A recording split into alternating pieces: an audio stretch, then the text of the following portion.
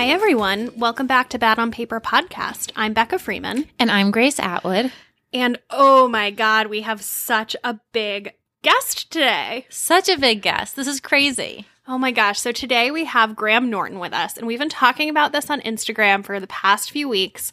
And I've been so excited to share this with everyone, and it's here. Yes.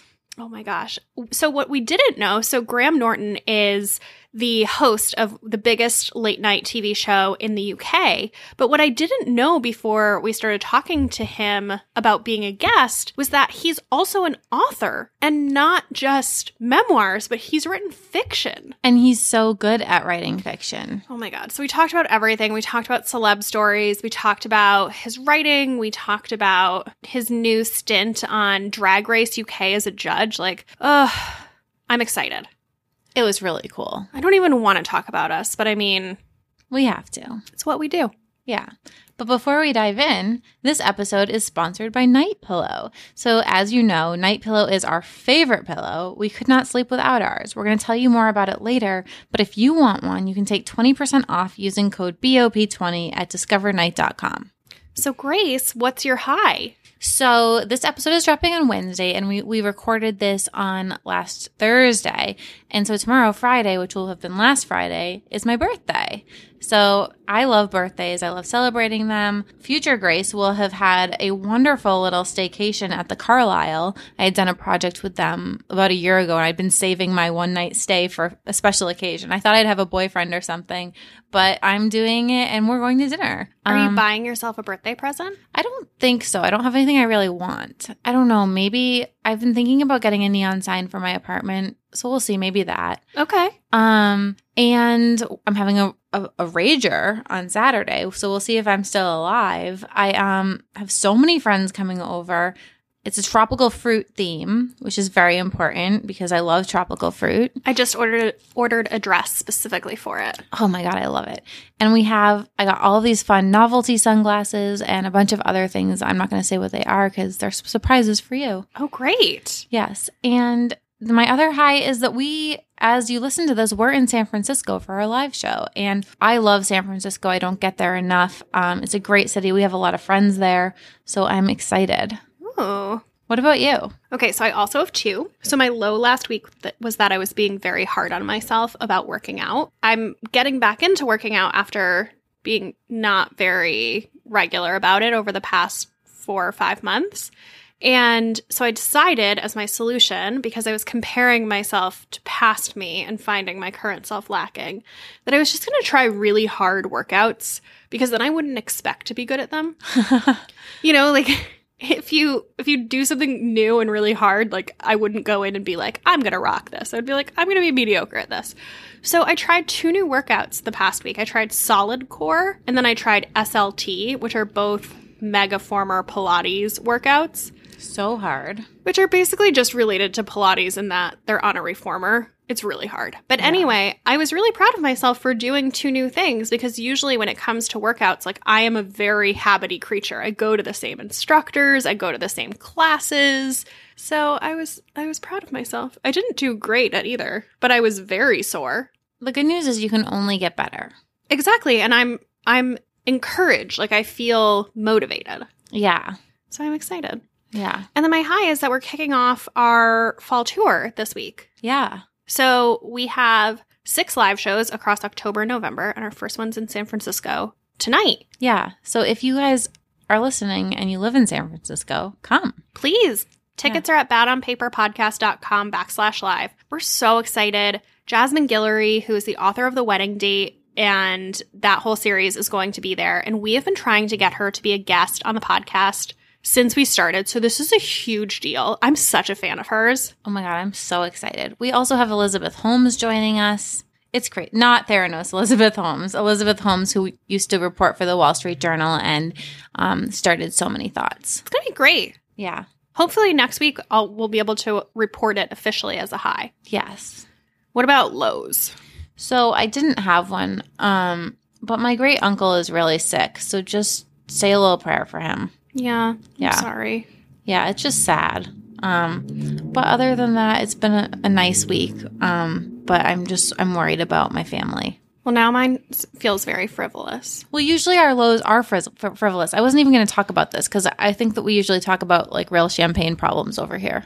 So, speaking of real champagne problems, I have been doing a lot of online fall shopping, and I would like casually say that I've bought the whole internet.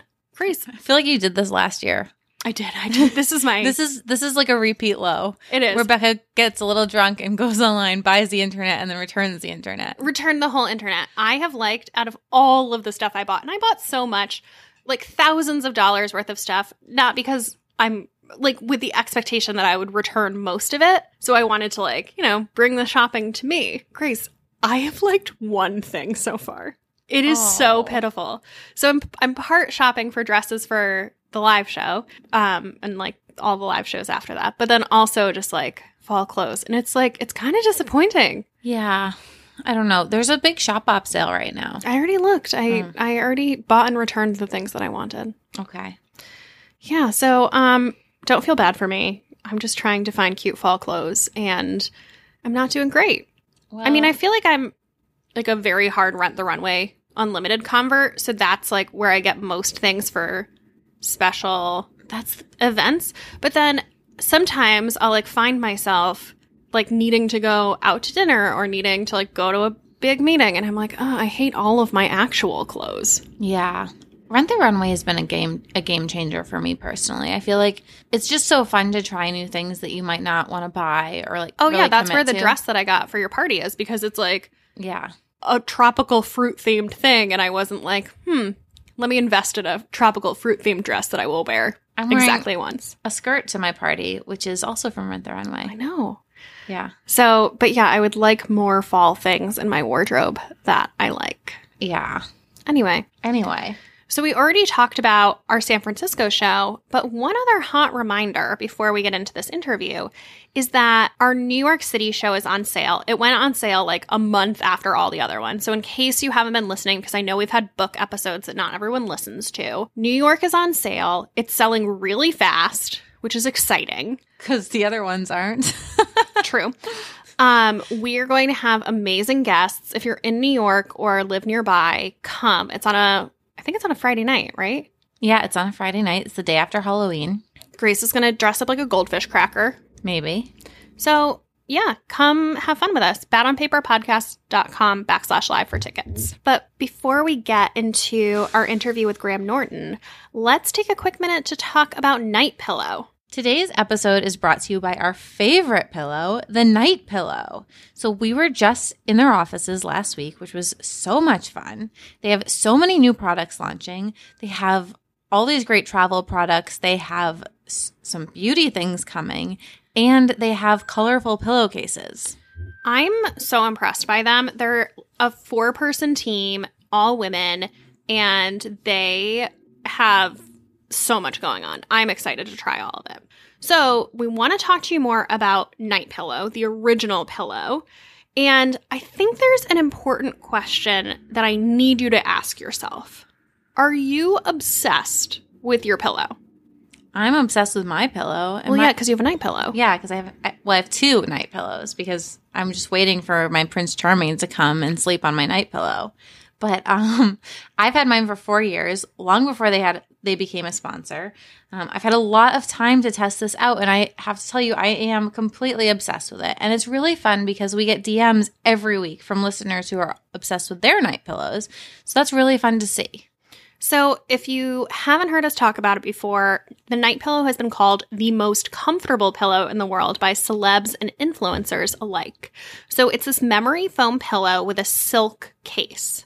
So the pillow cushions your head and it doesn't turn into a pancake halfway through the night, which is important to me because that always happens with other pillows. And the silk case has serious benefits for your skin and your hair. So obviously we've been talking about this pillow for a while now. And the number one question we get is it worth the money? And we get it. It's $150. But also, you do spend a third of your life asleep. So it's an important investment. And one thing that I always like to tell people is that they have a really great return policy. So if you're not happy with it, you have 101 nights to sleep on it. And if you don't like it, you can send it back and get a full refund. But I'm pretty sure that you're not going to want to. But I think that trying is believing. Like, I don't know. Agreed. Don't take our word for it. Go test it out. Yeah. So it really is the best pillow. If you're ready to try it yourself, we have a little offer for you. You can visit www.discovernight.com to learn more and take 20% off your purchase using code BOP20. Again, that's 20% off your order at discovernight.com with promo code BOP20. Let's get into this interview.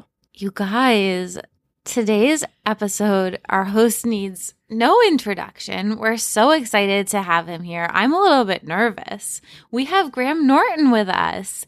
He is the award-winning host of The Graham Norton Show, which is one of the most popular programs in the UK. He's also the author of the best-selling memoirs, So Me, and The Life and Loves of a He-Devil. He lives in London and is the author of 2 novels, the first one being Holding, and most recently, A Keeper, which I just finished reading this weekend and absolutely loved. Yay.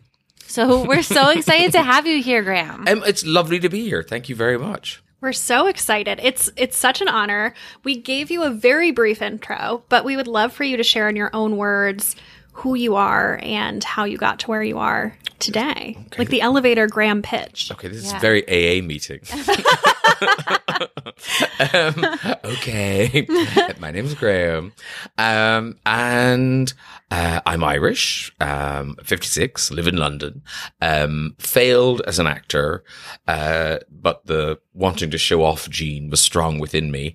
So I ended up doing stand-up, and then from that, with a bit of luck and tenacity, I think those are the 2 things you always need, I ended up with a talk show, a chat show on TV, and I've been doing that for the last 21 years. Oh my goodness. And I've kind of gone in various other directions, and it was only when I turned 50, I thought, you know what, I'm one of those guys, I've always said, I'd love to write a novel, like so many, you meet a lot of them, I imagine. And I just thought, well, either I need to shut up about this or do it. So I woke up, age 52, a debut novelist. I'd written my first novel when I was 52. And it's so nice talking to young people. And it's so nice to kind of, because when I was your age, I just assumed your life stopped around about 35. Nothing else. You made no new friends. You stayed in that apartment. That was it. So it's quite nice to kind of do something so big in your life. So kind of like a proper other career. This late on. Mm-hmm. That's so exciting. Well, we want to talk more about your book, but first, can we talk a little bit about you? Of course you can. So first of all, we crowdsourced the questions from our audience. We got so many, and so many people were just so excited. We got a lot of I love hymns. Just a lot of I love hymns. Oh, that's nice. Yeah. I'll take it. Thank you very much. And a lot of people were like referencing esoteric YouTube clips. They were like, that's my favorite, this moment.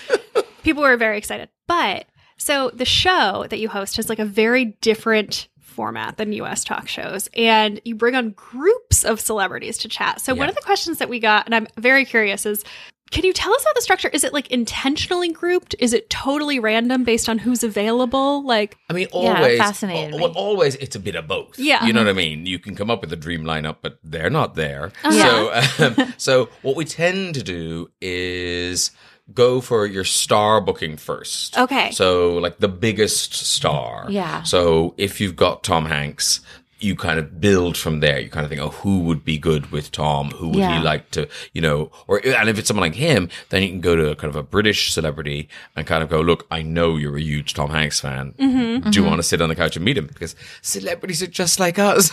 Yeah. Like they fanboy and fangirl people as well. And any like really good fanboy moments you can remember? Now there's I can't remember the name of the guy. He's in a band, Years and Years. Yeah. Do you know the pop band Years and Years? Yeah. Mm-hmm. And the lead singer of that, such a sweet boy, whose name now escapes me. Please don't tell him. And he came over and sat beside Rihanna. She was on for Ocean's something. Okay. And like he really did sort of lose his mind. he was so excited and happy to meet Rihanna, and it was just lovely. I felt like I was doing like Make-A-Wish Foundation or something. Oh my God. No, wait, does he know that Rihanna's going to be there? Oh yes, but time had not diminished his excitement. Okay. Oh, It okay. had only built. Yeah. So he was backstage watching and knowing in a minute I'm going to be sat there beside her. Ollie Alexander, I think that's his Okay. name. Yeah. Are you ever amazing. starstruck? Yes. I mean, I'm not quite as bad now, but, and I'm not normally starstruck. Normally it's just, you kind of introduce them and then after a second they stop being famous and they just become a person because, they've got nostrils and, it's just, yeah. Yeah. They're just a person. But Tom Cruise, there's something about him. You don't ever get past the fact that it's Tom Cruise. Even Tom Hanks becomes sort of a man. Will Smith becomes kind of a person. Tom Cruise is just a movie star. It feels like he just exudes that like nonstop. Yeah. Is he just always Look, I have no idea. The only time I've met him is when you've seen me, when people have seen me meet him. So I have no stories beyond that. The only thing I will say is he does this thing, and if any of us could learn how to do it, we'd probably be as successful as he is. That when he gets out of the car at the studio, he gets out in the basement and he's introduced, oh, this is Catherine, she's the line producer. This is Pete, he did the research chat with you. This is so-and-so who's going to look after carry your wardrobe, blah, blah, blah. Down the line, 5, 6 people, meets them all. An hour and a half later when he's leaving, he's going, bye-bye, Catherine. Thank you so much. You produced the line so well. And where's Pete? There's Pete. Pete, thanks so much for the Oh my God. It's I've heard that about genius. him. And those people now worship him. Of course. they- You never forget that. They are on a Tom Cruise high for weeks. Yeah. And it's clearly a trick. It's clearly a Right. thing you learn how to do, but none of us have bothered to do it. I don't think I could do. I can't remember Grace's name half of the I time. have such a hard time with names and I get so upset at myself, especially if I have like one sip of alcohol. I've completely forgotten everything. And do you know what really annoys me? People getting offended when you forget their name. Yeah. It depends on the I'm context. never offended.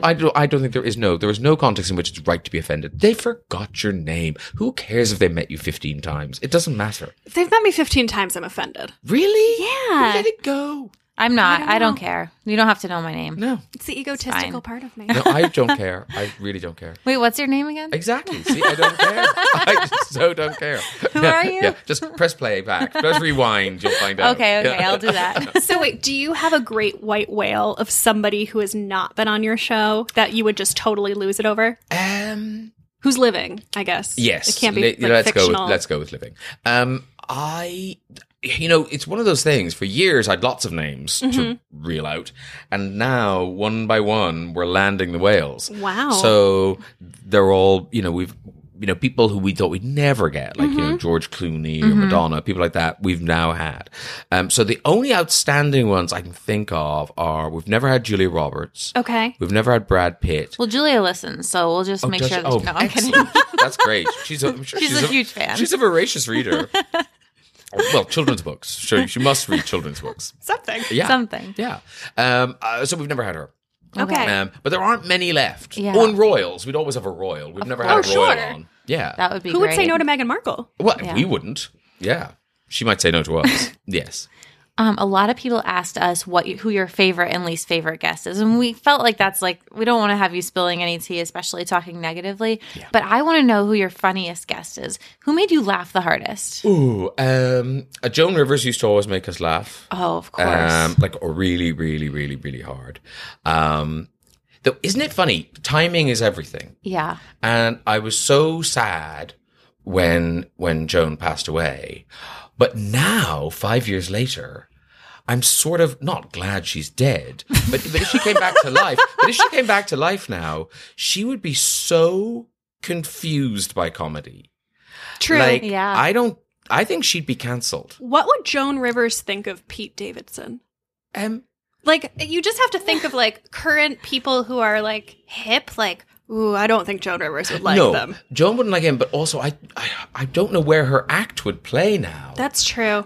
Because we have, and rightly so. This isn't me complaining. I think comedy needs to change and our sensibilities need to change over time. And jokes I did 15 years ago, I would not do now. Right. And I would apologize for them. But happily, when I was coming up, there wasn't Twitter. I wasn't putting out my smart ass things out there to be discovered years later and then be cancelled.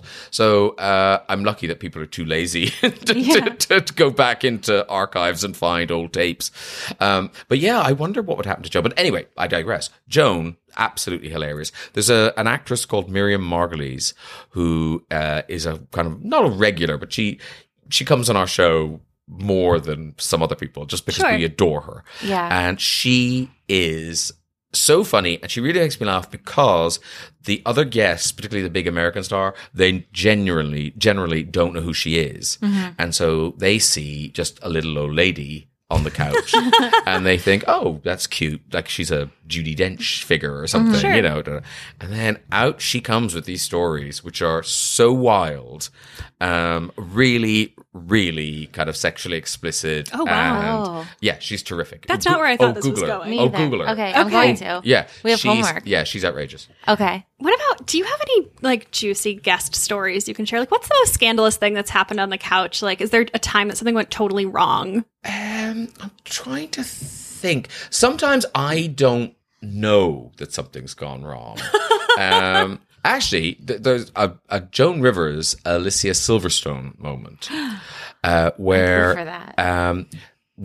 Alicia Silverstone, I got her to tell a story about how she was chased through an airport by paparazzi who were all shouting fat girl at her. Oh, no. Oh, my It was God. when she was Batgirl. Do you remember? Yeah. And so the paparazzi were all chasing her, shouting fat girl, and she had to hide in a wheelie bin till they went. So it's sort of half a horrible story, half a funny story. Right. Blah, blah, blah, blah, blah. Anyway, she tells the story. Joan Rivers is super sympathetic, how horrible you were being chased by the paparazzi, calling you fat girl, that's terrible stuff. And Alicia, good as gold, smile, never shifted, her eyes never, wavered. After the show, she revealed to me that it was Joan who'd come up with Fat Girl. Oh my God. Joan. At the Oscars or on some red carpet, she came up with Fat Girl. Oh, God. And I thought, hats off to Alicia Silverstone for not cracking What a under clap pressure. back. I'm just screaming at her, going, you came up with it. Yeah, you did this, She Joan. must have been so angry inside. Yeah. Yeah. Oh my God. But bless Joan. I don't think Joan was lying. I think she was Yeah, oblivious. she just didn't know. She didn't know Yeah. she'd come up with it. But yeah. Oh my God. Here's a random one. Somebody asked, what guest smelled the best? Ooh. J-Lo. Oh, yeah, I Was bet. she wearing JLo perfume? That I don't know. But J-Lo. She seems like somebody who smells good. But Yeah. J-Lo's one of those people who you kind of think, like, are you an alien? Because there's something so... It's like she's airbrushed in life. She's so one of I'm- those celebrities with no nostrils. Like, Yeah. you're just Yeah. like, oh my God. She's got the Tom Cruise thing. And you know I the think. way, like, anybody does their hair. There's it doesn't matter who you are. There's bound to be like a little tiny, a single hair just drifting a bit or wafting in the bit. Not Nothing. J-Lo. No, it's just like a photograph come to life. And it doesn't seem to cost her anything. She's relaxed, she's funny, she's having a nice time. Yeah. But yet put together in a way that, I don't know, it's sort of, it's like can a only kennel club aspire. thing. And good smelling. And very good smelling. Okay. Yeah. Interesting. All right. I like that about her. Yeah. Okay, we want to talk about the book. Okay. For the listeners, Graham has a new book that just came out. We mentioned it earlier. It's called A Keeper. It's right in front of me right here. Yeah, it is. Graham, I have so many questions for you. Like, you write, you do comedy. You are so funny and so charming on your show. And then you wrote something that is quite dark, at times at least. Yeah, I think, there's an odd predicament being, certainly in the UK. It's what I'm about to say is kind of irrelevant here. I'm aware of that. People might have seen some YouTube clips, but I'm not a big star here. People don't know who I am. But in the UK, when I decided I want to write a book, so any aspiring authors, apologies for this bit. So because I'm man off the telly, I just go to a publisher and say, I'd like to write a novel. And they say, okay, thinking, well, we'll sell some copy. If we Yeah, put your people name will on want to it, know we'll sell what it's some- going to be like. So that's how I got the book deal. So apologies for that. I know that's the most awful thing if you're trying to get a book deal. But then the fact that your name's on it means you get a book deal. But the fact that your name is on it also kind of messes with the reader book experience. Because I don't know about you, when I'm reading a book, I find it the most kind of intimate entertainment where there's nothing between you and those pages and that world. You're in there. I never think about the author. I rarely remember who's written the book. Yeah. But I will remember maybe the name of the book or the plot or the characters. Sure. And so I didn't want my name on the cover to wreck that. I didn't want to be reading over somebody's shoulder and getting in the way of that. So what I tried to do coming to the novels was to get me out of them as much as possible. So you're right. There aren't jokes in them. They're not set in London or the media. There's no whiff of pop culture or celebrity. In the first book, there were no gay characters. And that was again, a deliberate decision to get me as far away as I could. But equally, you need to write about something you know. And it turned out that when I kind of went back, what do I know anything about that might resonate with anybody? It was living in Ireland in the 80s. So that's kind of where these books have ended up, is in that Ireland I know, with a bit of modern Ireland as well. And it was kind of nerve-wracking because I haven't lived there for a long time. Yeah. I spend a lot of time there. But I was very nervous. I thought, what are Irish people going to make of this book? Like, have I got it wrong? And happily, no. The books have done really well in Ireland. Irish people really like them. So I feel vindicated, or at least, I got away with it anyway. You've done well by them. Yeah. And you also write so well from a woman's perspective. Did you do anything to like get into character there? Because both the main character and her mother, I felt like they seemed like such real people. Like as a woman, I really identified to parts of, the loneliness and. Yeah, thank you. I mean, it's always I think that's moving forward. That's going to be an odd thing for us all to navigate. Can men write women? Oh, it's a Can women whole thing. write men? Yeah. And I don't know. I think you can until you can't. If I'm glad those women struck you as real. Yeah, very. Women who, thought and acted like real people. So hopefully I did get away with it. I think in the end, there's more connecting men and women than not. So particularly in these sorts of situations, when it's about heartache, when it's about loss, when it's about, an unsolved family mystery or something, I think surely our brains work a bit similarly. Of course. Writing about women, I think, is more interesting than writing about men. How so? Well, because men are quite simple in many ways. I think women have to be more nuanced just to navigate their way through the world. You have to, I think, read situations differently. I think you have to establish relationships in different ways. And I think maybe gay men have some of that as well. So perhaps that's part of it. Yeah. Whereas I think just, a big white straight man approaches life in a very different way than we might. And certainly that's what makes me nervous about writing a straight man. I haven't, in my first book. Oh, interesting. Yeah. So in my first book, the main character was a straight man. Okay. But he was a policeman, a Garda in a small town, and he was also sort of morbidly obese. So there were these two things that made him an outsider. Yeah. So he engaged with other people in a different way. Yeah. And that was my kind of experience growing up in Ireland. Was I was a bit of an outsider because, I was a Protestant in Southern Ireland, when everyone else is Catholic. Yeah. Back when those things. That really mattered back then. It really mattered back then. Yeah, back then. All right, back off. No, I don't mean it in like the that. shrouds of mystery. Sorry for offending you, Graham. No. You so didn't. But yeah, so I was a bit of an outsider. So I think that's why I was comfortable writing that man.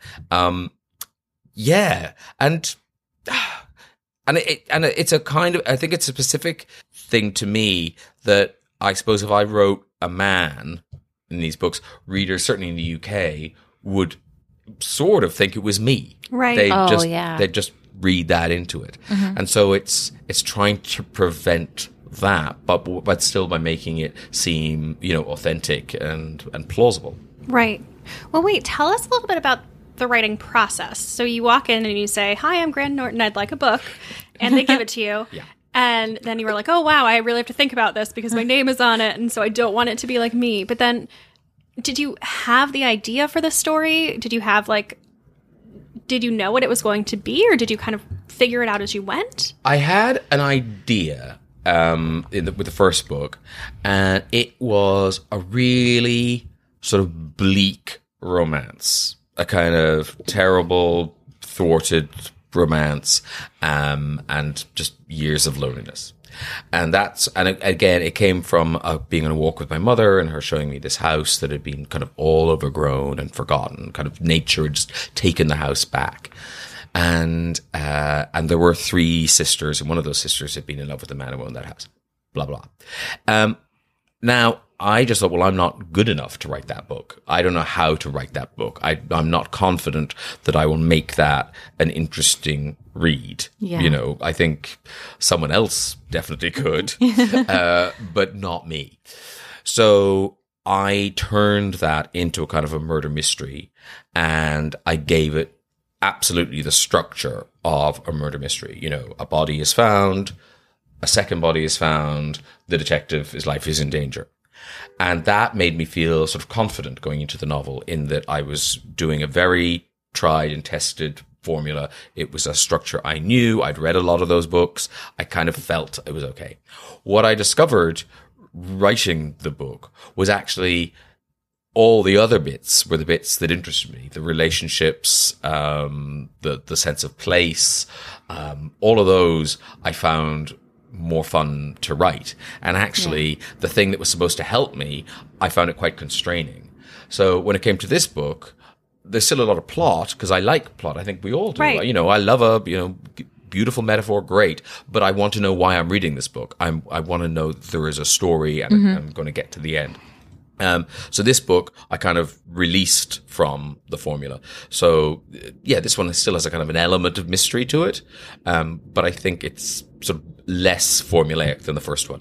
Okay. Was it easier or harder the second time around? And both, I suppose. It was easier in that I knew I could get to the end of a book. I knew I would be able to type the end. Right. I don't want, so I can do it again.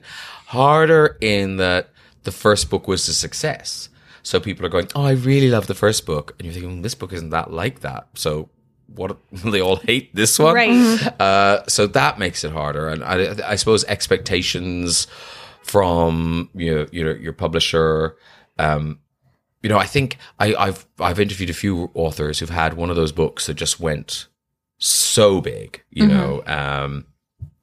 and you realize that, like, how do you write a book after that? Right. After you've had a book that, after you've written, The Girl on the Train, right, or, and then Gone everyone's Girl. always so critical of this. Well, everyone Yeah. wants this, the same magic, but not for it to be exactly the same. Same. If Gillian Flynn was like, "No, now I write like epic fantasy novels," people would be like, "No, Don't do that. no, Yeah. dark mysteries." And she hasn't had a new one in forever.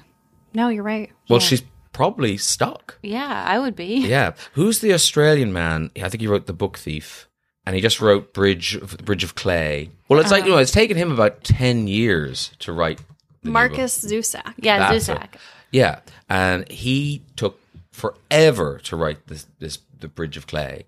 And you felt so sorry for him. Right. Because it wasn't just him thinking, "Oh, I'd like a successful book."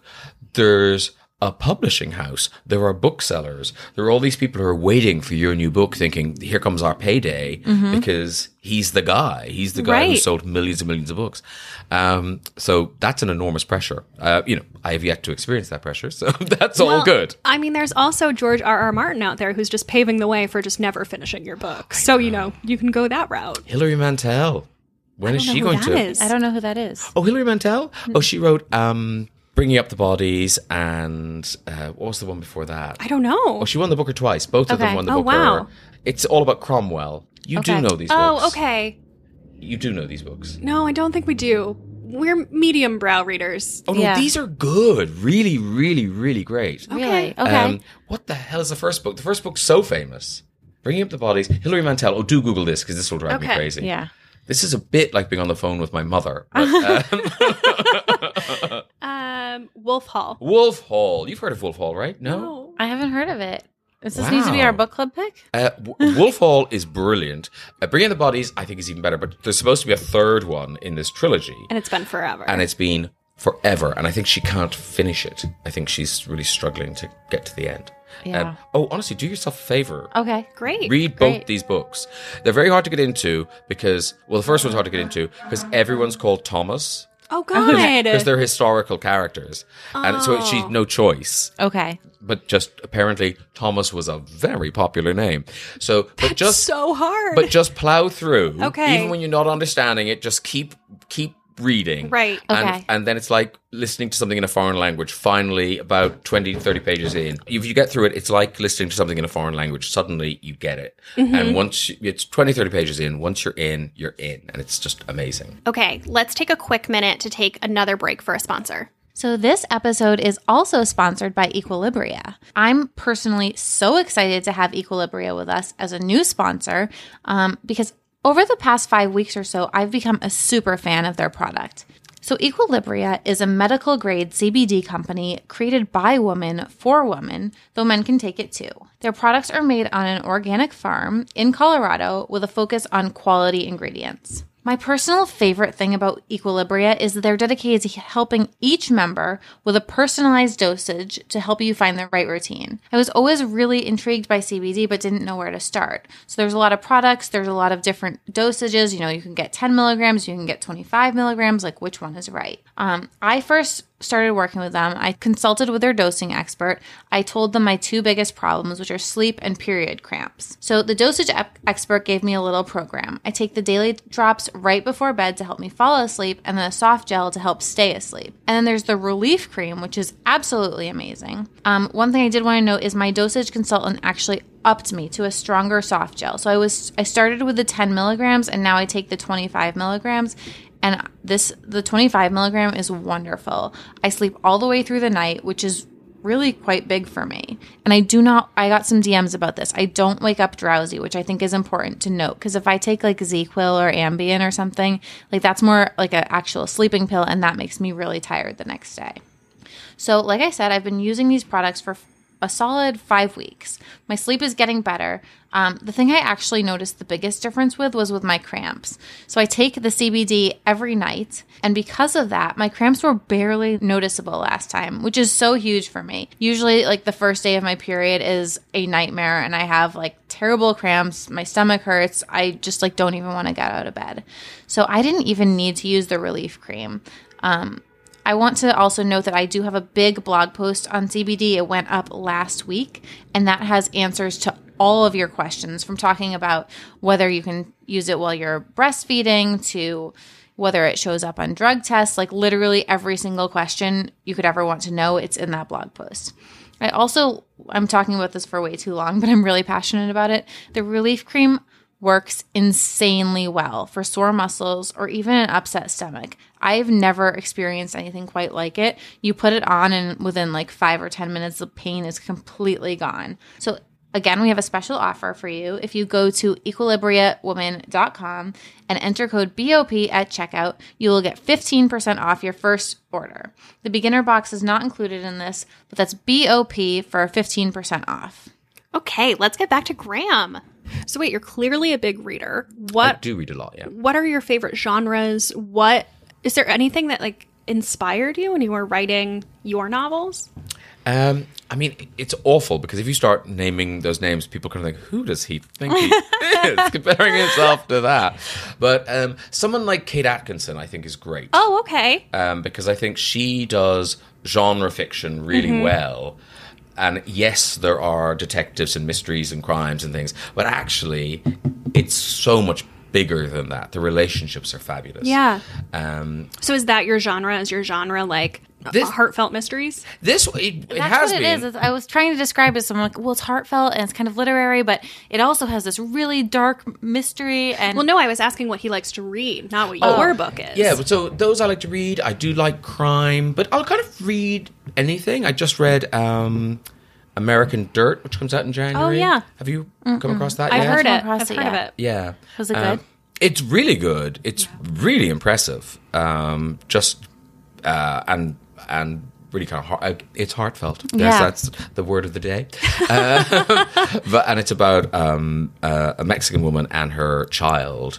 And this isn't a spoiler because it happens in the first few pages. Her whole family is killed by a cartel, Okay. and she has to get out. And it's her making her way to America. Okay. And doing that whole crossing the border thing.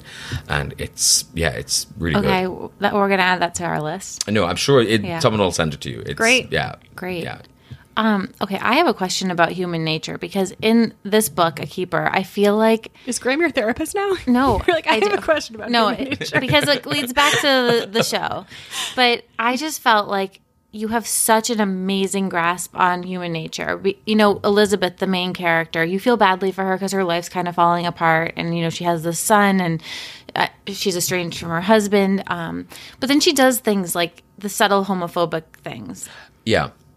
How do you think that you were able to get inside someone's head so well because of all of the people that you meet hosting your show? Do you think that has anything to do with it?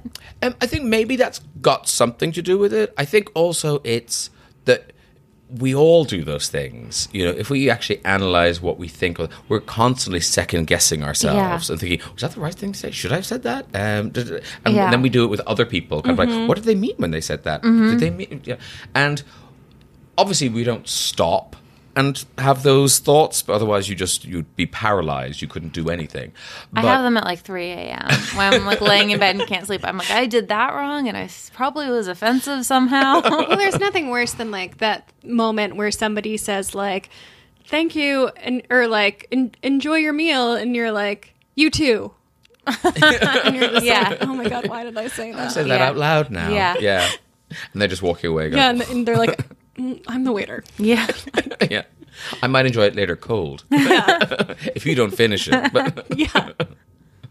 Anyway, I interrupted you. what was I rambling on about? Oh, yes, the thinking. But also, I think one of the things about this book is, I think, there's two things. I think the lengths that people will go to not be alone are kind of extraordinary, heroic, and brave. And I think they still are. You know, back in this book, you know, you're writing letters, you're corresponding, so the effort involved is so much greater. And it means that you're quite invested in a relationship Sure. even before the first date. So it's like turning a juggernaut round or something, or trying to turn an ocean tanker. You kind of think, oh, I don't like this, but now I appear to be in it. Whereas we can back out of things much faster now because of, you know, Tinder and apps and all those things. But every date I find... it breaks my heart because there's such a leap of faith. I mean, every date should end with a murder. Because... Wait, are you dating right now, or are you in a relationship? No. Well, he's murdered all of them. Yeah, they're all dead. I'm a serial killer. This is your last. Surprise. This is your last podcast. Uh-oh, we're gonna have a live murder on. You know what I mean? Like, because you're meeting a stranger, you're leaving your apartment, you're going to meet a stranger. Like, why wouldn't you be killed? Of course, you're going to be killed. And yet, off we go. Off we we brush go. our teeth, and off we go. And I find that just the loveliest thing about human beings. That's how hard we'll try to make a connection with someone, to not be alone. And that ends very badly for one of these characters. Yeah.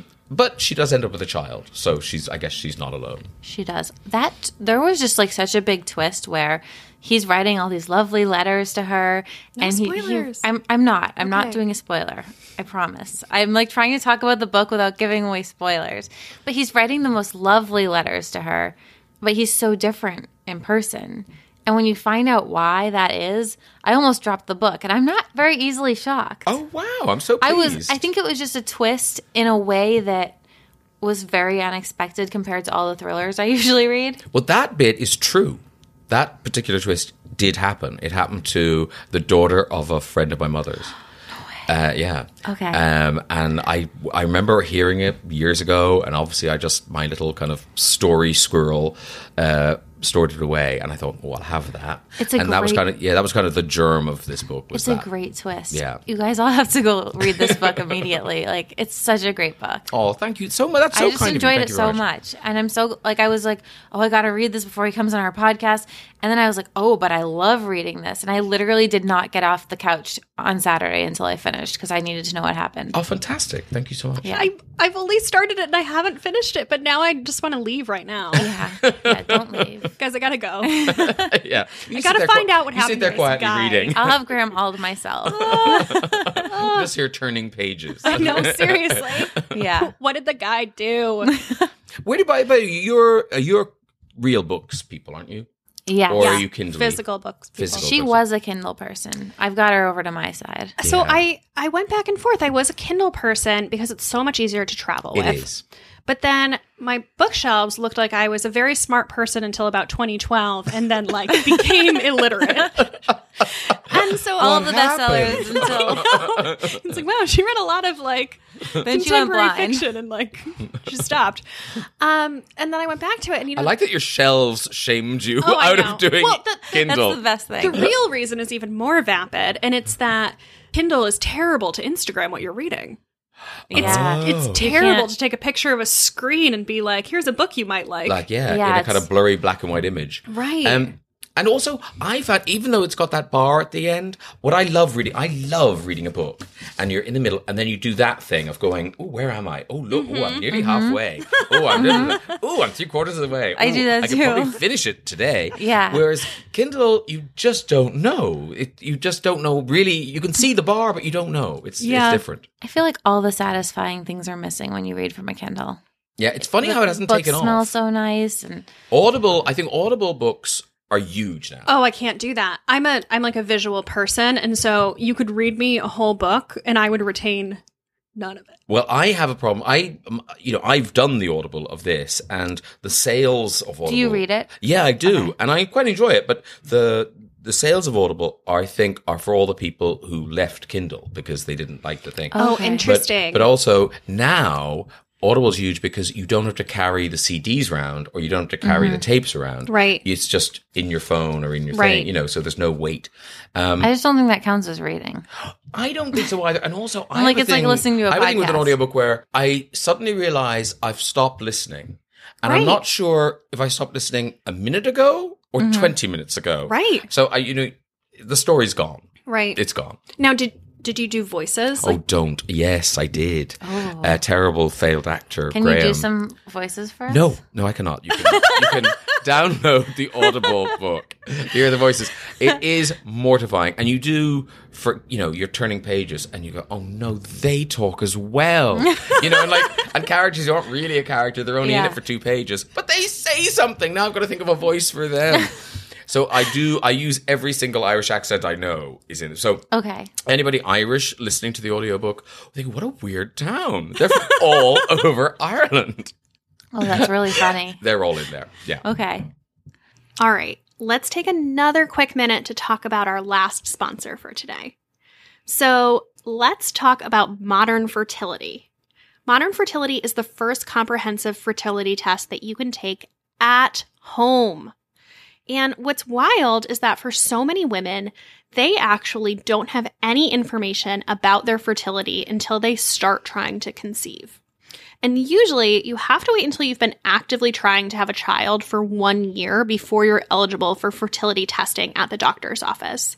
And I just think that's kind of crazy. Like, you go get blood work, you know about your health in every other way. Why should your fertility be such a mystery? And especially for me, I'm single. I don't know if I want to have children, but I would really like to know what my options are and if I need to start thinking about freezing eggs or, just what the possibility is in the future. Like, I don't want to be surprised. So what's cool about Modern Fertility is that it's an easy test that you can take at home. It costs $159, which is way less than most testing at the doctor's office, but it is the exact same information that you would get.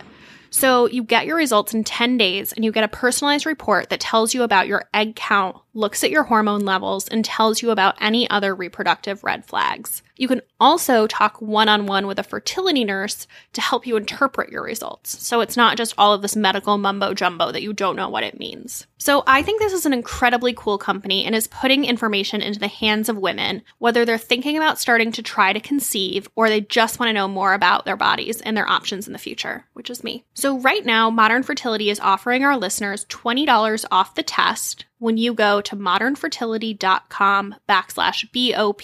So again, $20 off your fertility test when you go to modernfertility.com/BOP. Last time, use the URL. It's modernfertility.com/BOP. And back to the episode. So I think switching gears a little bit to just more like personal advice. Oh, yeah.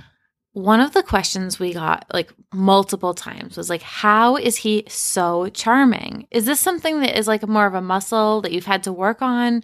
Or is this just your natural? And he is so charming. Like the second he walked in, I was like, Granby, my new best friend. Like, And I think, there's the showing off gene, and then the other gene is the wanting to be liked gene. yes. And there's been times in my life I sort of hated myself for how strong the wanting to be liked gene is. I have that too. It's bad. And it can be bad. Mm-hmm. But then when you encounter people who don't have it, Yeah, then you they're- realize it's not that bad. I'd rather have it than totally just not. As a weakness, it's not a bad weakness to have. That's true. Because when you meet people who don't have it, it's sort of, it shocks you. Uh-huh. You can't quite believe that people are Yeah. like that.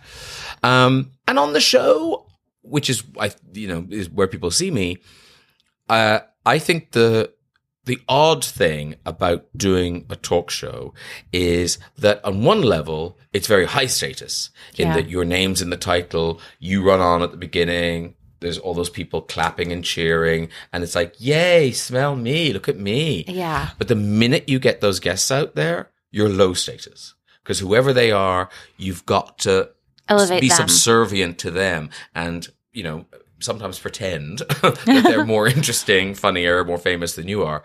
But that's your job. That's what you're there to do. Yeah. And I think sometimes when talk shows don't work, it's because people have gone into it for one of those things, Mm-hmm. forgetting that you do have to do both of them. If you're just a great listener, it's quite hard to be the host of a show. Sure. Yeah. You're just a very silent person. Yeah. Whereas if you think you're going to be the star of the whole show, you're not going to enjoy it either. Right. Because you can't be. You've got to sit back. Well, I mean, that's a hard question to answer. Like, how are you so charismatic? But the one thing I know you're known for is getting just like incredible stories out of people that like have never been told before. Like, how do you think about putting people at ease that you've maybe never met before? I think, you know what, a lot of it is the team, the research team, Okay. who go to extraordinary lengths. They kind of watch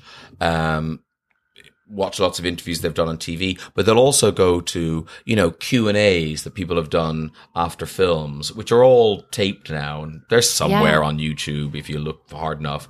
There are Q&As, there's kind of commencement addresses people do, or, you can see a lot of people.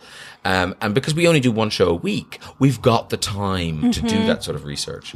So often we'll go to a guest and we'll say, oh, could you tell the story? And they'll be like, what? What story is that? Yeah. And they forgot. And they'll be so thrilled. They'll be like, oh my, that is a great story. Yeah. Yes, I'll tell that. And also because we don't have commercials, it's a longer form thing. So actually, if you want to tell a long story, you can. Yeah. Whereas on an American talk show, you've got your 8-minute segment. And if you're talking too long, you begin to panic. You're thinking, oh, have I used up all my Right. time now with this story, or will I even finish this story by Right, the end yeah. of the thing? And yeah. Would you consider yourself introverted or extroverted? I mean, I have to say extroverted. Yeah. Just because it's my job. Yeah. But how do you recharge? Like, do you finish the taping the show, you get to just chill out? Is it with other people or by yourself? A bit of both. Sometimes I just Okay. head home with the dogs. Sometimes Yeah. I'll go out for dinner with friends. There's normally alcohol in my life. Yeah. At a certain point in the evening. And dogs, I think, are really very useful. If you like books, you'll love dogs. Absolutely. Yeah. Do either of you have a dog? I have a really cat. would like a dog.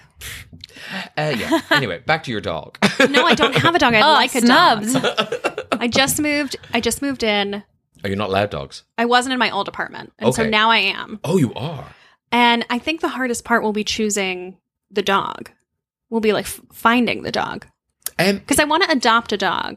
But I also have, oh no. No, you should adopt a dog. Well, I want to adopt a dog, but I have high standards. They just don't tell you how hard it's going to be. I know, and I have high Which standards. I shouldn't be saying this Yeah. out loud because everyone should adopt a dog. Right. But having adopted a dog, it's hard. It's hard. They have Getting a they're breeder broke. dog is hard too. My parents have a Welsh Terrier Airedale. Oh, they're And they have spent so much money getting her disciplined, like taking her to dog camp to learn how to sit and like be oh yeah, Muddy's a subservient. terror. yeah. she's a The terror. Welsh Terriers are very. They know what they want. Wait, what kind of dogs do you have? I've got, well, at the time of speaking, because two of them are very old, Oh no. a Labradoodle who's going to be 15, touch wood, a little scrappy terrier, she's the rescue. And here's the other thing, often they don't tell you the truth because, Oh, sure. because no one wants to adopt an older dog. So they always tell you, oh, well, we think she's about a year. And she's 10. Well, not quite 10, but I think Yeah. anything under 6 is a year. Yeah. We think she's about a year. So this terrier was supposed to be a year and a half. Yeah, it turns out she's older than the Labradoodle. Oh my God. So she's about 16 or 17. Oh my gosh. And like all her hair's falling out. She shakes all the time. Her teeth are falling out. I mean, but she's still going. Oh. And then a little 6-year-old cockapoo. So he's the hope for the future. He's the children. He's the generations to come.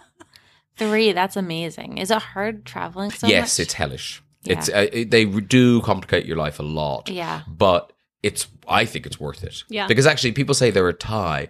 They're not a tie. You don't want to leave. Yeah. I don't want to leave my cat. I No. mean, it's hard leaving him, but I just feel like a dog would be so hard to leave. It is hard. I mean, I'm lucky in that I suppose I planned my life this way. I go to Ireland for the summer, so we spend Okay. 2 months in Ireland for the summer. So it's only when I come here that I don't have them. Yeah. So I am with them most of the time. Yeah. yeah. We didn't know we'd get talking about dogs, but there you go. I know. I always want to talk about dogs. Okay, that's all right. Yeah. I would like a corgi. They're quite yappy, aren't they? Some of them. Yeah. I just like their butts. They're so funny. They are, They're but so I feel funny. bad about getting docked dogs. What's a docked dog? Well, here I notice your corgis are still docked. We don't dock them anymore. But what It's where is they cut dock- the tails off. Oh. So here your corgis have no tails. Okay. I've noticed. They've got those really, and you're right, they're adorable. When they walk down, their little butt cheeks are so fat. Yeah. Oh, it's so And they funny. they're Yeah. adorable looking. But in Britain now, corgis have tails. Oh, okay. I would have one with or without a tail.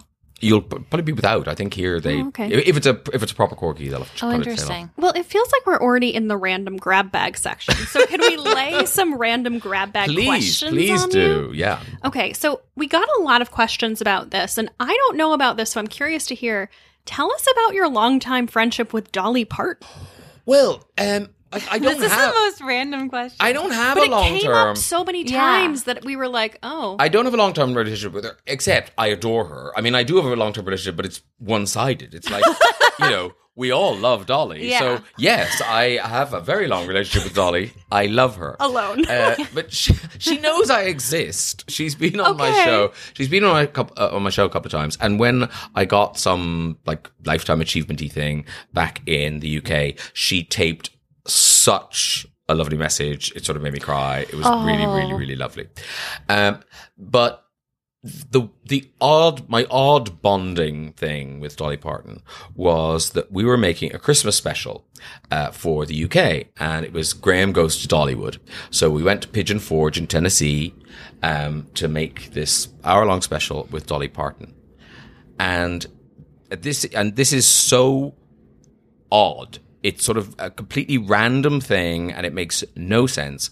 But the day we started filming in Dollywood was 9/11. Oh. And so Dollywood happened to be shut that day anyway, but we're there and we're making our stupid documentary, like a documentary. It wasn't a documentary. It was just like me Yeah. sort of farting about in Dollywood and, dressing up as an elf, and she was dressed as Mrs. Santa, and, you can imagine a Yeah. Christmas special in Dollywood. But the first day we were filming, I think there were all these kind of plastic rocks that are actually speakers. Okay. And normally they pipe Dolly Parton music to the thing, but it was NPR radio was being piped to the thing. And like we were sitting in Dollywood, and Dollywood's deserted. There's nobody there. And we're eating our sandwiches, sitting on the ground, listening to the news through radio. Oh my God. So and then of course there were no flights, so we were all there. So we were just sort of stuck in Dollywood with Dolly. Dolly was there. But Dollywood did reopen, I mean, that week. Yeah. And it felt like a really safe, lovely place to be. And also I'd never understood just how big America is. It's felt like such a distant news there. Absolutely. You know, people, it was like news of something that happened in Europe. I mean, it really, the disconnect was huge. And we felt it because we'd literally flown into New York, spent a few days there, and then flown to Pigeon Forge. So we were like, we felt We were just there. Yeah. Yeah. Whereas the people there didn't. I mean, the night of 9/11, we were at Dolly's Dixieland Stampede watching pig racing. 5,000 people were cheering on pig racing. And we were like, your president's in a bunker. Like, this is weird. Yeah. It was very odd. Wow. Yeah. And have you and Dolly kept up since then? No, we have okay. not. No. But we spent a lot of time, that week. Yeah. And it was because it was like being in a pressure cooker because the world was going crazy and we were so removed from it. Yeah. Right. We were sitting in Pigeon Forge, Tennessee, Yeah. which isn't even the middle of nowhere. I mean, it's not that central. It's sort of, it's really on the edge. Yeah. But yeah, a very extraordinary time. Anyway, that's my answer to Dolly Parton. Okay. The next question is, would you ever get back into acting? Your acting in Father Ted is hilarious. You don't get Father Ted here, do you? No, but No. somebody's seen Okay, it. Yeah. but yeah. We haven't seen it. Yeah, This it's is a sitcom, and I trained as an actor, and I think I used to say, "Oh, I'll go to my grave a failed actor rather than a successful anything else." And then a few years ago, I got the opportunity to be in a West End musical in the Caja Fall, and it was, so this was it. Here I am, having failed out of drama school. I didn't get work. This was it. This was like, I've won a competition. I get to be in a West End musical. And I enjoyed it, but I didn't love it. Oh, interesting. Yeah. And what it did for me was it gave me such a appreciation of the life I did have, and that it turned out my dreams had changed. And in fact, my dreams had come true. Right. That wasn't my dream anymore. Theater is such a grueling schedule. It's such hard work. Yeah. Once you've done a little bit of telly, Yeah. you really don't want to do that. Yeah. I love the camaraderie of it. I love being part of a company. That bit I did like. Sure. Just being with a cast and the backstage and da-da-da.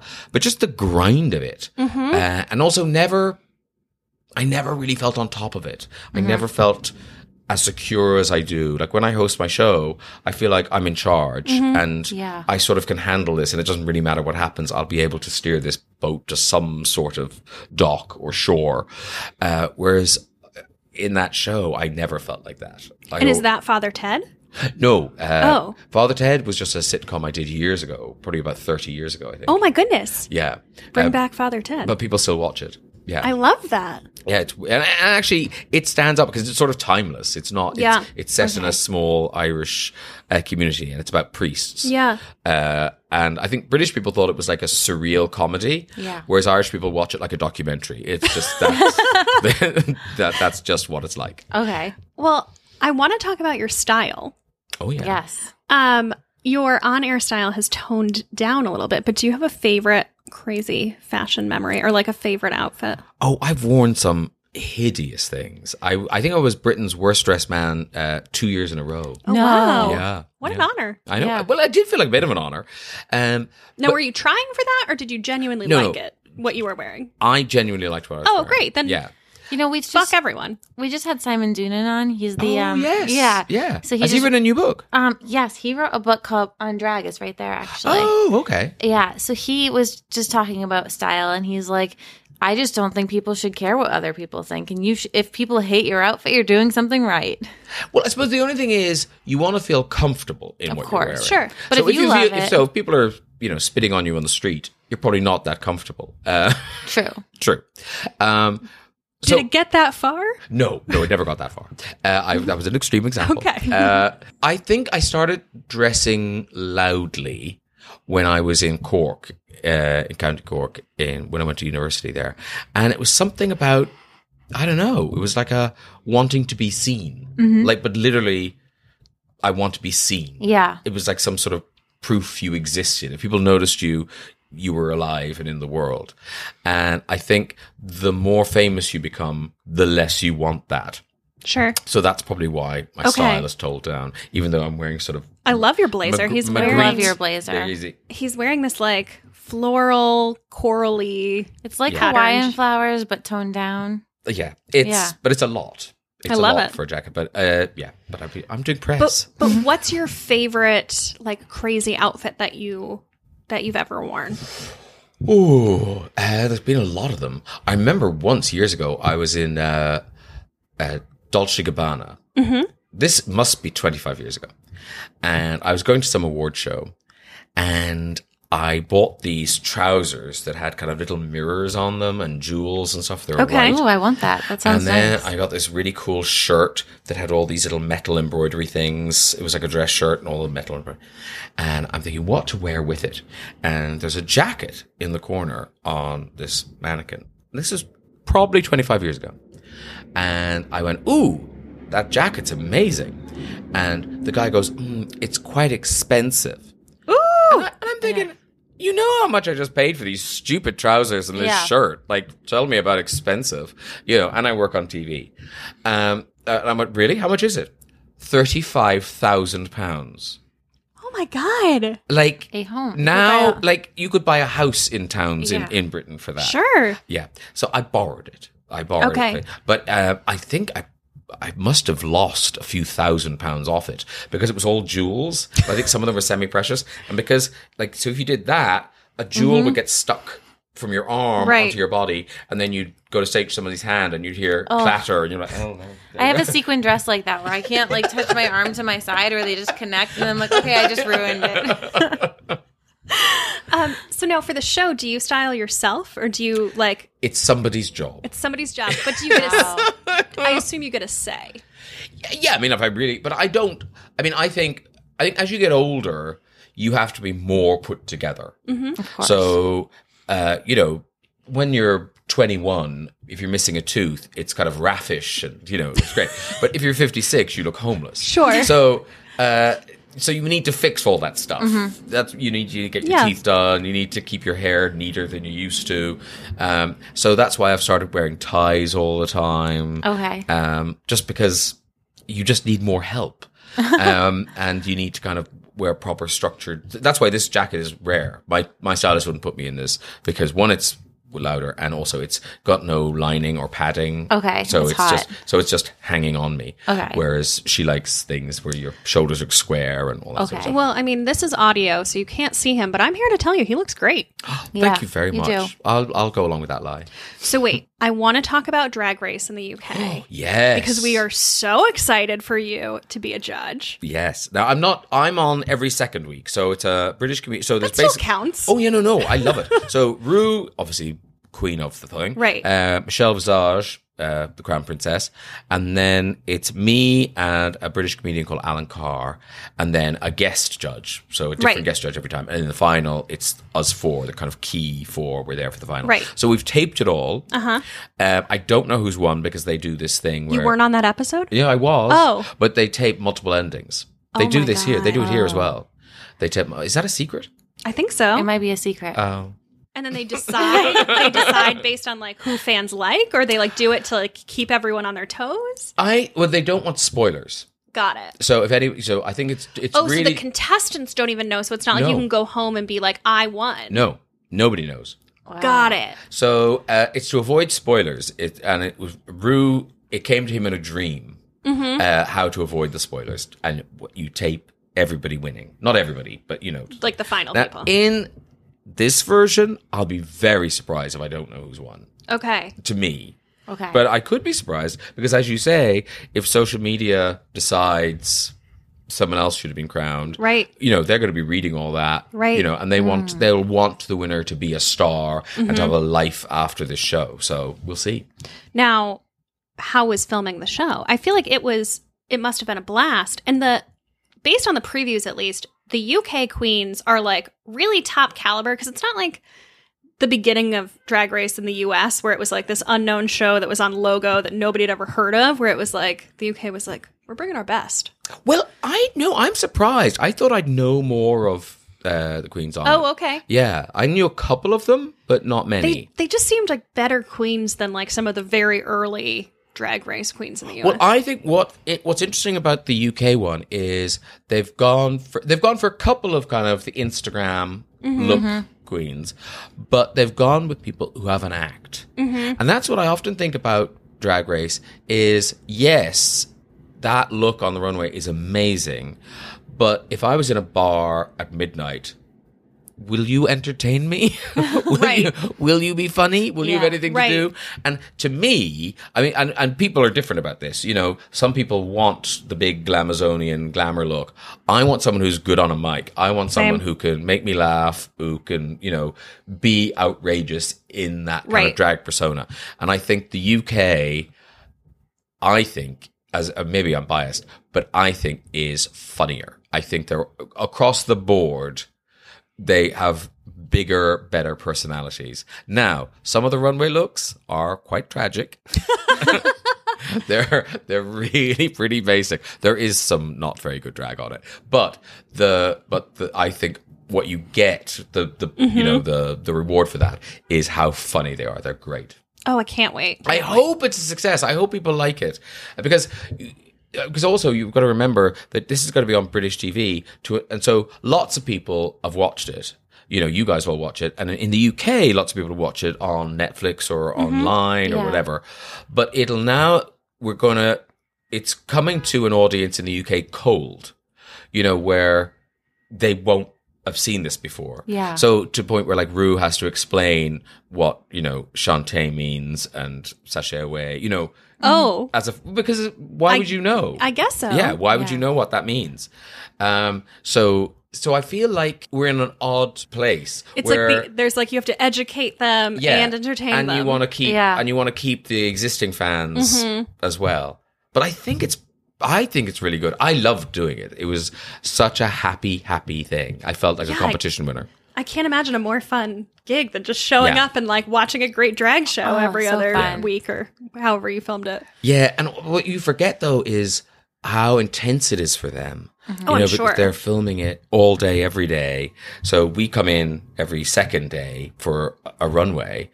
And that's why they're crying. That's why they're having so tired. weird meltdowns and stuff, because they're exhausted and under such pressure. And it becomes everything.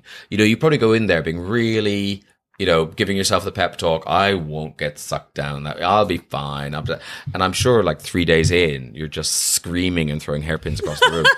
I hats off to them. Wigs off to them. Seriously. Yeah. So thank you so much for doing this with us today. I don't think I've ever been on a podcast before. Are you serious? I really feel like this is I feel like I'm in a proper podcast. This is exciting. Well, you've earned. Do you have the podcast music? Oh yeah, we do. Yeah. I love the podcast music.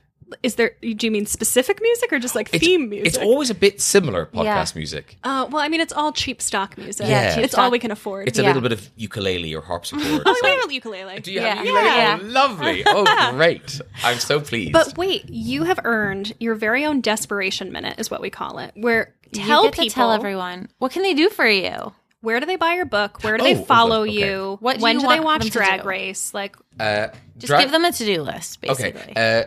Drag Race, I know, is here on Wow Presents Plus or something. It's online. You have to pay for it. A Keeper, my novel, is, I'm told, is in Bookshop. But it's on Amazon. It's definitely online. You can definitely buy it online. But, please me. Go into a bookshop and ask for it.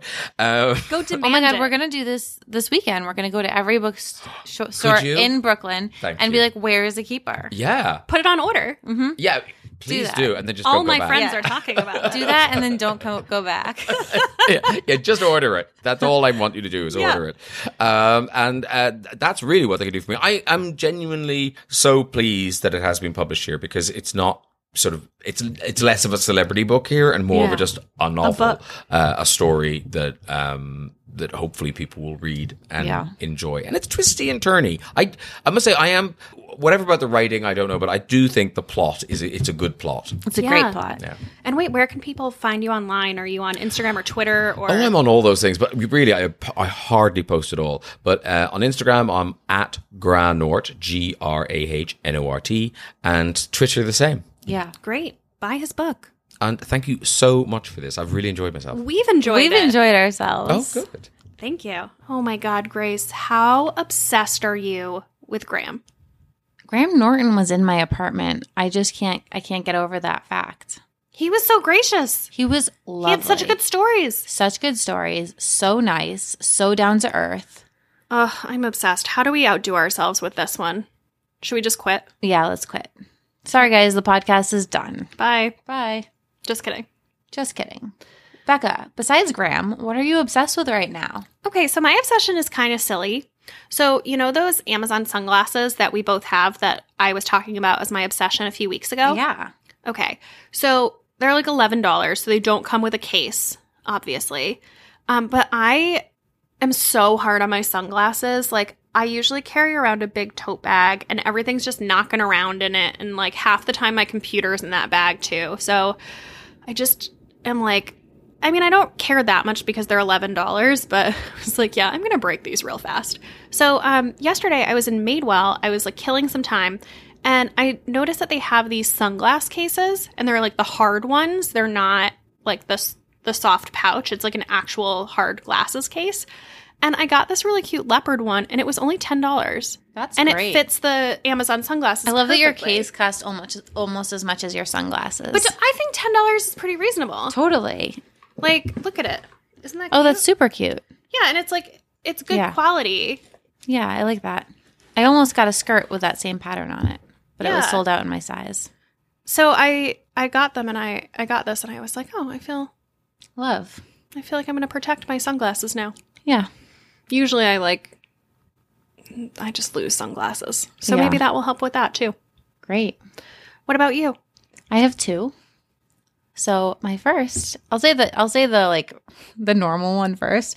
My first is, if you follow me on Instagram, I posted a makeup tutorial like with all my favorite clean beauty picks, and my one thing that was like one of my holdouts was a good blush. I've tried a lot of clean blushes, and like they either slide off my face or the color isn't exactly what I want. And for me, NARS Orgasm blush is like the best blush. It's perfect. It's so pretty. It like makes you just look so glowy and natural. And a lot of you told me to try Beauty Counter's blush in Nectar. It stays on all day. It's really pretty. It's got that golden like peachy pink color to it. It's like an exact dupe for Orgasm. So I'm super excited about that because I am trying to use mostly clean beauty products. I say I'm about 80-20, but I want my core routine to be like 100%. And then when I test and want to play with things, those can be like not clean products. So that was exciting. I don't even care about that one. I want to hear about your other obsession. My other obsession is, this is not a pregnancy announcement, my pregnancy pillow. Oh my gosh. So I've been seeing this massage therapist who is wonderful. If you're in the Brooklyn area, go to Press Massage and go see Jennifer. I don't know her last name. There's only one Jennifer. She is wonderful. And so she's been really helping me because my shoulders are very tight and very like rounded forward. And she was like, I got to tell you, like all of my friends, like men and women, we all sleep with pregnancy pillows. And I think this would be really good for you. And I was like, excuse me, what? And she said, it's really supportive and it helps, especially if you sleep on your stomach or your side, because that can like really crunch your shoulders forward. Like my shoulders kind of slope forward. I have terrible posture. I'm working on it every day. So I was intrigued by it. She gave me the one to order. It was $40. I was like, well, let's just do this, see how it goes, call it research. I slept in it last night I literally did not want to get out of bed this morning. I felt like I was like in a womb. So it's not the one, it's in my Amazon shop if you're like looking for this. It's not the seahorse one. There's one that looks like a seahorse and it goes between your legs. It's the U-shaped one, and you sleep in between it and you kind of like hug it from the side, but then the other side supports you like and like helps with like your spinal alignment. It is wonderful. I am obsessed with it. I like can't wait to go back to bed tonight because it's so soothing being in it. You feel like you're just like in this like pod of warmth and happiness. Okay, so I already bought one. It comes tomorrow. Alex bought one too. I'm very intrigued based on the pictures. It looks very comfortable. And I mean, it looks like cocoony, which it just seems cozy. But then also, I like, did you ever have one of those like, I don't even know what to call it, like one of those backrest things? Yeah, the husband pillow. Yeah, like to like work to read or work in bed or something.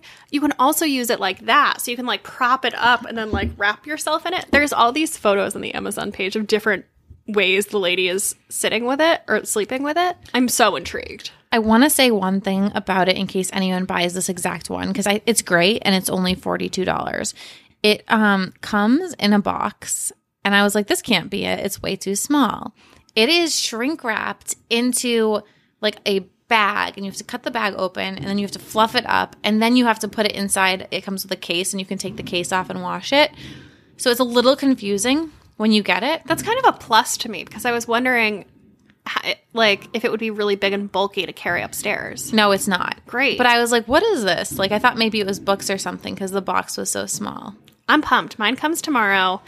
I may or may not be at your party because I might just be in bed with my pregnancy pillow. Honestly, like it's wonderful. I could talk about this for hours and I don't want to, but it's so great. I feel like every year we have a sleep obsession. So last year, if you're a longtime listener, it was the gravity blanket. And then this year, I think it's the pregnancy pillow. Yeah. And so I really want Night to make one because like I think it would be much better quality. Yeah. We suggested that to them. Yeah, we told them. So hopefully they do. Because this is like, it's kind of janky, but it works. Like, Is the case gross? No, it's nice. Okay. It's like I got the gray one. It's like a nice jersey case. Oh, it's jersey. Okay. Yeah, I didn't know if it was going to be like. No. You know those scratchy. like jersey sheets? Yeah. Yeah, it's like that. Okay, cool. Yeah. But it's definitely like when you get it and you open it up, you're going to be like, what the fuck? Okay. I'm ready. Yeah. I've been prepared. Nice. Yes. So I just like you guys get a pregnancy pillow. It's a game changer. What about on Instagram? So on Instagram, as part of my shopping bender that I've been on, I discovered this new to me brand called Farm Rio. Do you know it? No. Okay, you've definitely seen it because Shanae Alexander has been wearing a ton of clothes from them recently. So I ordered a ton of dresses from there for our live shows, and they haven't come yet, so I don't know if I like them or not. But oh my God, I just wanted everything on this website. It's so cute. Like, really fun dresses, and they're between like $150 and $300. So they're expensive, but they're not like break the bank expensive. They're not $1,000. Yeah. So for like a special occasion, like I think that's in the realm of possibility. Yeah. But anyway, I'm very excited. I guess this is like less about their Instagram and more about the brand, but I followed them on Instagram because I want to keep up with what's new. Yeah. What about you? What are you obsessed with on Instagram? Mine is Ferris Does Faces. So it's Farris Does Faces. This is Gray Benko's daughter, and her daughter always does like this like crazy makeup on like Gray's friends and different people. And so Gray made a separate account for it, and it's just really wonderful. It's just fun. How old is she? I don't know. She's under 10. She's little. Okay. And she like puts like makeup on. It's like abstract art is the result. It's used to like really fun to watch. Beg my mom to let me do her makeup when I was a kid. You're going to like this. It's just like it's a fun thing to add to your feed. It's a pure thing. Yeah. Yeah. What about reading? I see that you have been doing a lot. Okay. So I read American Predator by Maureen Callahan. It is crazy. It is about this serial killer, and it's completely true. What is his name? It's about Israel Keys. And he was like the most meticulous, terrifying serial killer I've ever read about. He's not the Zodiac killer, right? No. It was the scariest book to read because the way that he did it was just so calculated, but also so random, like the woman he chose. And I was like, this could happen to me. I could be killed. Oh, I don't need to know about that. It was wonderful. You know, I like scary. Is it out yet? Yes, it's out. It came out, I think, a little earlier this month in September. Next one. Everyone's going to stop listening and like unfollow me, but I borrowed Fleischman is in Trouble from Becca, and I hated it. It was very boring and very slow. I felt like it just kept dragging, and I stuck with it because everyone loved it so much, and the final 50 pages were good. That's so interesting because I really liked it up until the final 50 pages. Interesting. I liked hearing, I don't want to give anything away, I liked hearing the wife's perspective. I think that says it, but doesn't say what anything else. Oh my God, it left me depressed. It was like, never get married, never have children. You're going to ruin your life. Never go on Tinder. Never go on Tinder. Also, like the portrayal of his Tinder is so different from anything I've ever expected from online dating. I've never sent any strangers like graphic shots or anything. I don't know. I just really didn't like it. I was really upset by it. I was bored by it when I wasn't upset. I hated this book. I haven't like had this kind of a reaction to a book in a long time. Well, okay. Agree to disagree because I generally enjoyed it. I gave it a 4 out of 5. What did you like about it? I like a really detailed character study. And so I think I loved how neurotic he was and like how it was not just like, oh, this is a quirky neurotic person. You like understood how his brain worked kind of. I will leave it at that. I like New York-y books too. So it's set on the Upper West Side and it's very like New York is a very big part of it. And I thought it was a very good portrayal of New York. I will agree on both of those points, and I will say it's really well written. Like I'm not snarking on Taffy and her writing. I just did not like the plot. I did not like what it was about. It made me feel upset and bored, like bored for the first half and upset through the middle, and then intrigued but also upset at the end. Fair. Yeah, but I did put that on my stories, and there was a lot of people who came and defended the book, and then a lot of people said they agreed. So I felt a little better. The last thing I'm reading, which I just started reading, is from one of our prior guests. Akilah Hughes wrote her book of essays, her memoir, which is called Obviously. And I haven't read enough of it to have a valid, like a formed opinion, but I love Akilah, and I think everyone should go buy her book to support her. So on my side, I got my hands on... This is next on my list. On Anna K by Jenny Lee. So this is the book that Katie McGee was recommending in the bonus episode that we did with her. And she said it's like Gossip Girl meets, I guess like Russian literature, because it's a modern retelling of Anna Karenina. And so this one it was a lot. It was good. There was a lot of sex and drugs. It was very unsupervised teens. A lot of them were very unlikable. It was like, I was into it.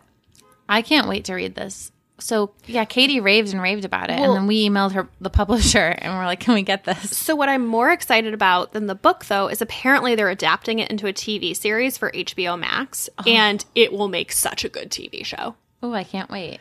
So I read that. And then I'm still reading The Girl Who Never Read Noam Chomsky. Like, people are probably sick of hearing about this. It's like little vignettes. So I'll just kind of like read 10 pages at a time. And I'm still reading it. But my goal is that by the time we record the next one, I'm finished with it. So you don't have to listen to me talk about it anymore. But it is still wonderful. I still love it. Okay. And then I also started Obviously by Akilah Hughes. And I read like the first essay. It just came in the mail. So I'm excited to get into that. But I don't know what I'm going to read next. I've got a list. Oh, you know what I just bought that I'm super excited to read is, I think it's called Fashion Climbing by Bill Cunningham. It's his memoir that he wrote he wrote it while he was still alive, but it's been published really recently. Oh, I don't want that. But if anyone has read anything really excellent, maybe I'll start a thread in the Facebook group for like best recent reads. Yeah. So that's our show for today. If you want more of us, You can find us on Instagram at Bad on Paper Podcast, and you can also join our Facebook group. And make sure you are subscribed to us on Apple Podcasts and also on Spotify. Did you see we were on the homepage of Spotify? Yes. That was so cool. Our Simon Doonan episode was like featured on the Spotify homepage, which felt so major. Yeah, that was really cool. And we haven't begged you for this in a while. Leave us a review. Please leave us a review. It makes such a difference. And come to a live show if you live in San Francisco, DC, Philly, Dallas, Atlanta, or New York. Yes, please do that. Tickets are at badonpaperpodcast.com/live. And we're so excited. Yes, cannot wait. We'll see you next week. Bye. Bye.